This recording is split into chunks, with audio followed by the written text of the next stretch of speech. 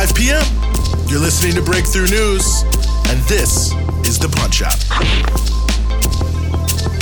We're following the news all day so you don't have to, giving you everything you need to know about what's in the headlines and what should be. And we are back. It's The Punch-Out, 5 p.m., 11/11/2020. Not sure if there's any significance to all those numbers being in a line. I guess in the United States, it is Veterans Day. So if you have the day off, thanks for joining us here on The Punch-Out. And thanks to everyone for being with us here on The Punch-Out. On today's show, we've got U.S. hypocrisy in Hong Kong. Surprise, surprise. The governor of Florida, Ron DeSantis, wants to shoot protesters. Yeah, you heard me right. We're going to get to that. But before we get to any of those stories, we start first with election analysis, part 2. The Empire Strikes Back. End this nightmare of poverty, hunger, and death for your people. Let your people go. Set your country free. Now is the time for all Venezuelan patriots to act together as one united people. Well, yes, that was President Donald Trump, but I have to say, for the first little bit of that, I thought he was talking about the United States, not Venezuela. But I guess that's the irony or the hypocrisy or the ridiculousness or the outrageousness or whatever you want to say of the way the United States has been attacking countries like Venezuela around not having enough democracy. When you look exactly at what's happening right here in the United States, Georgia, for instance, going into a hand recount of all ballots, primarily because Donald Trump and a few of his Republican cronies are doing everything possible, from voter suppression before the election to fake claims of voter fraud after the election, to try to find some way to steal the election. So quite a turn of affairs there, as it were, in terms of the U.S. vis-a-vis how they claim to be a shining city on the hill, a great democracy, and all that other mumbo jumbo. But what I really want to talk about is not that, even though America is hypocritical, and we'll come back around to some of how that democracy hypocrisy, see what I did there, plays out. I wanted to continue our discussion from Monday, dear listeners, where we threw out some election numbers for you there, making a preliminary analysis of some of the election results that,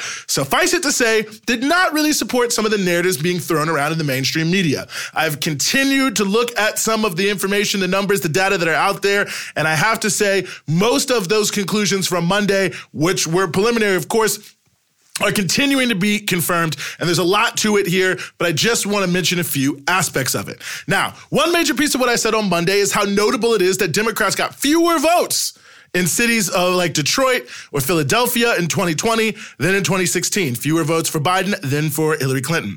Notably, Trump increased his vote in Philadelphia by 20%, just an aside, but notable.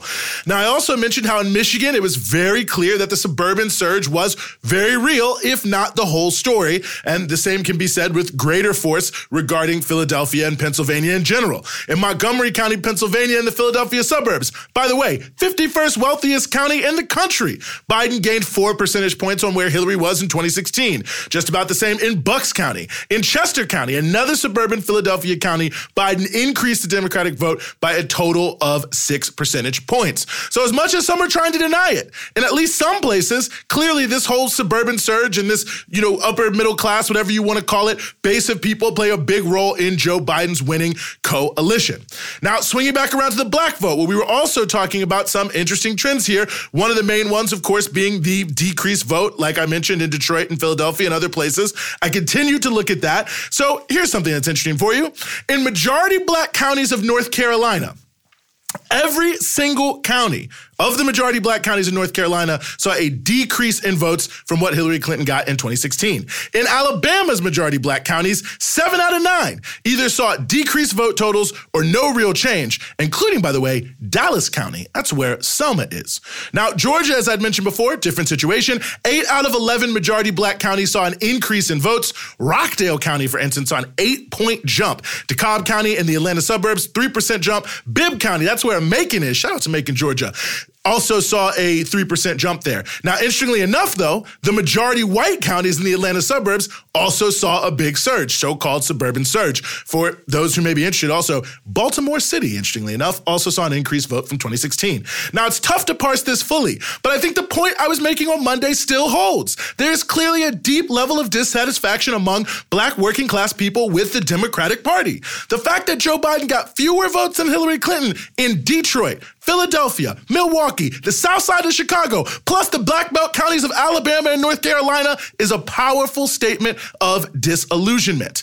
So my main point really is to avoid the triumphalism that's going on of the country being quote unquote saved by Black voters, which is just writing out of history millions of Black people, mostly working class, who stayed home. And again, as I mentioned on Monday, for relatively understandable reasons. You just look at Alabama, which I mentioned there, the Congresswoman for a lot of that area, Terry Sewell, was at the DNC. She was a surrogate for Joe Biden. She opposed a $15 an hour minimum wage bill last year in Congress. So no surprise maybe that in Alabama they're not that excited about the prospects of a Biden administration.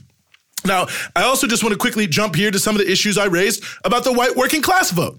And I believe, again, the general point about how this issue is being deeply misunderstood continues to hold. Take Maine, for instance, state of Maine. Basically, all white people, sorry to non-white people in Maine, but you know what it is. 65% of voters in Maine had a household income of less than $75,000. Joe Biden won the majority of those votes. He also won the majority of white women without a high school degree. So by two of the skewed metrics that the U.S. political system uses to determine quote-unquote class in elections, clearly the white working class played a big role in Biden's victory.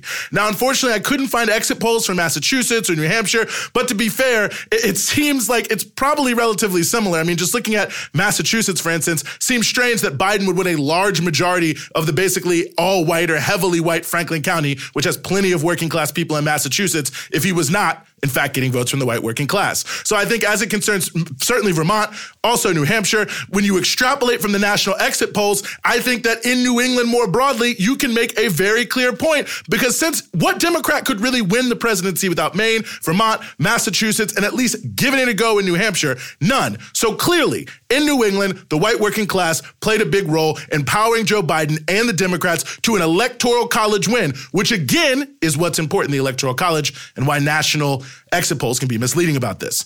But all this is really just to say that these complexities really matter. As I said on Monday, to construct a real coalition of working class people that could actually build transformative change in the country, we have to jettison these sexy, synthetic, easy to understand narratives for much more complicated ones like what I was just talking about, so that we can help parse out how people are reacting to politics, to policy, to their lives, to the future, to really be able to build something out of the hundreds of millions of working class people who desperately need change.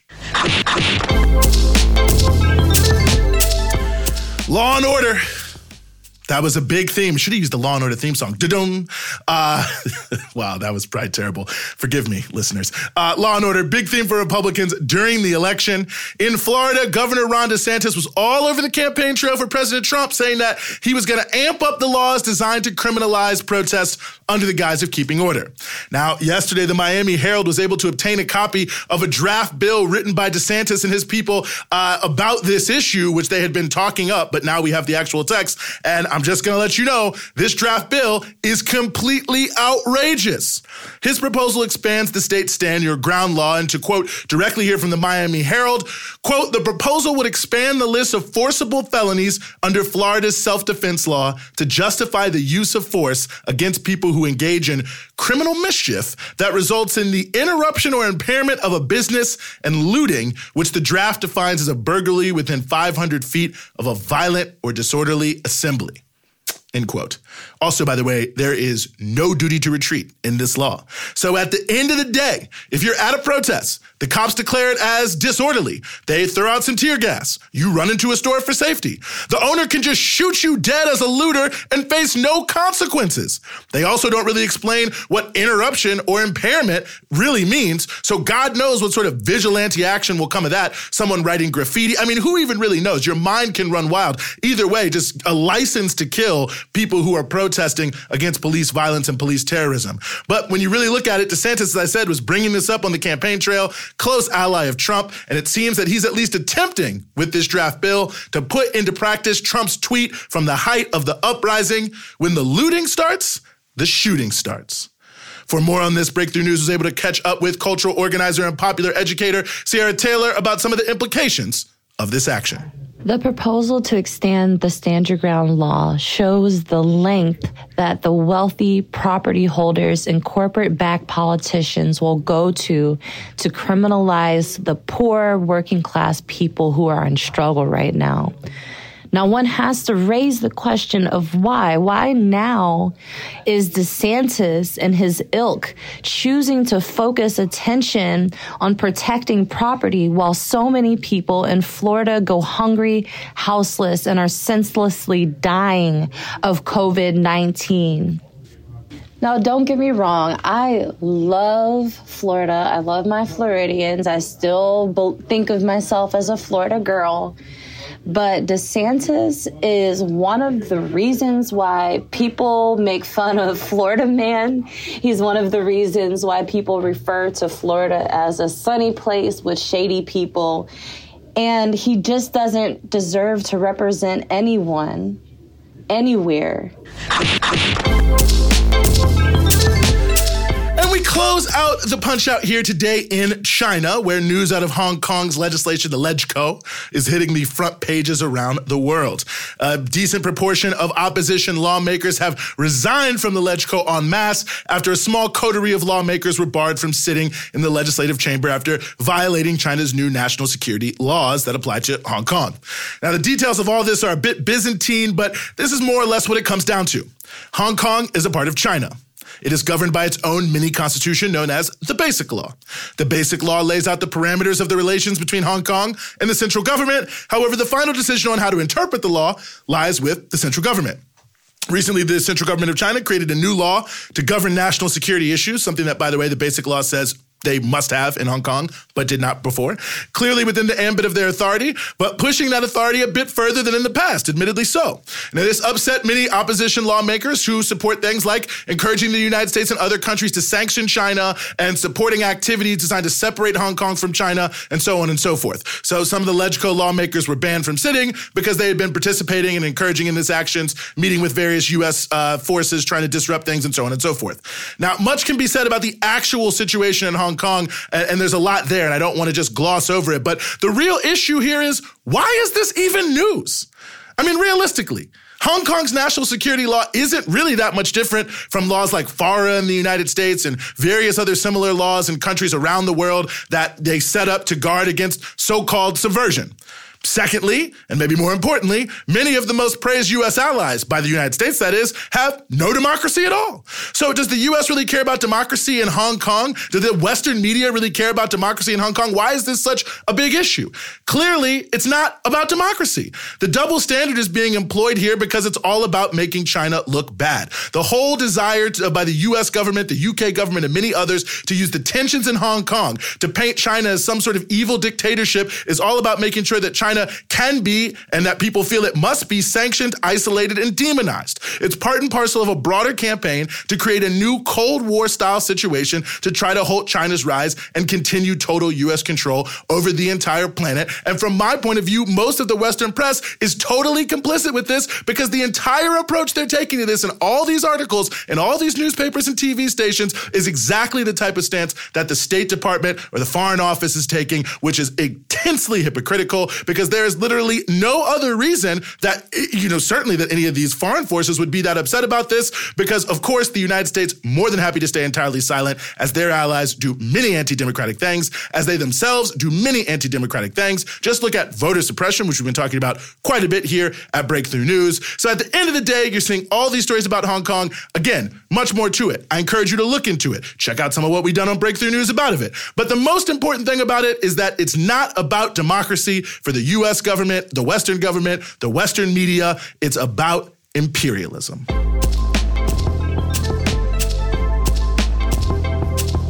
That's the Punch Out for today. We're with you Monday through Friday, 5 p.m. here in New York East Coast Standard Time, 2 p.m. in Los Angeles Pacific Standard Time, and 9 p.m. GMT. And of course, you can support everything we do here at Breakthrough News at patreon.com/Breakthrough News. It's your patronage that keeps all of our offerings here at Breakthrough News moving forward. And of course, you can check us out across all your social media platforms, Instagram, Twitter, Facebook, at BT Newsroom.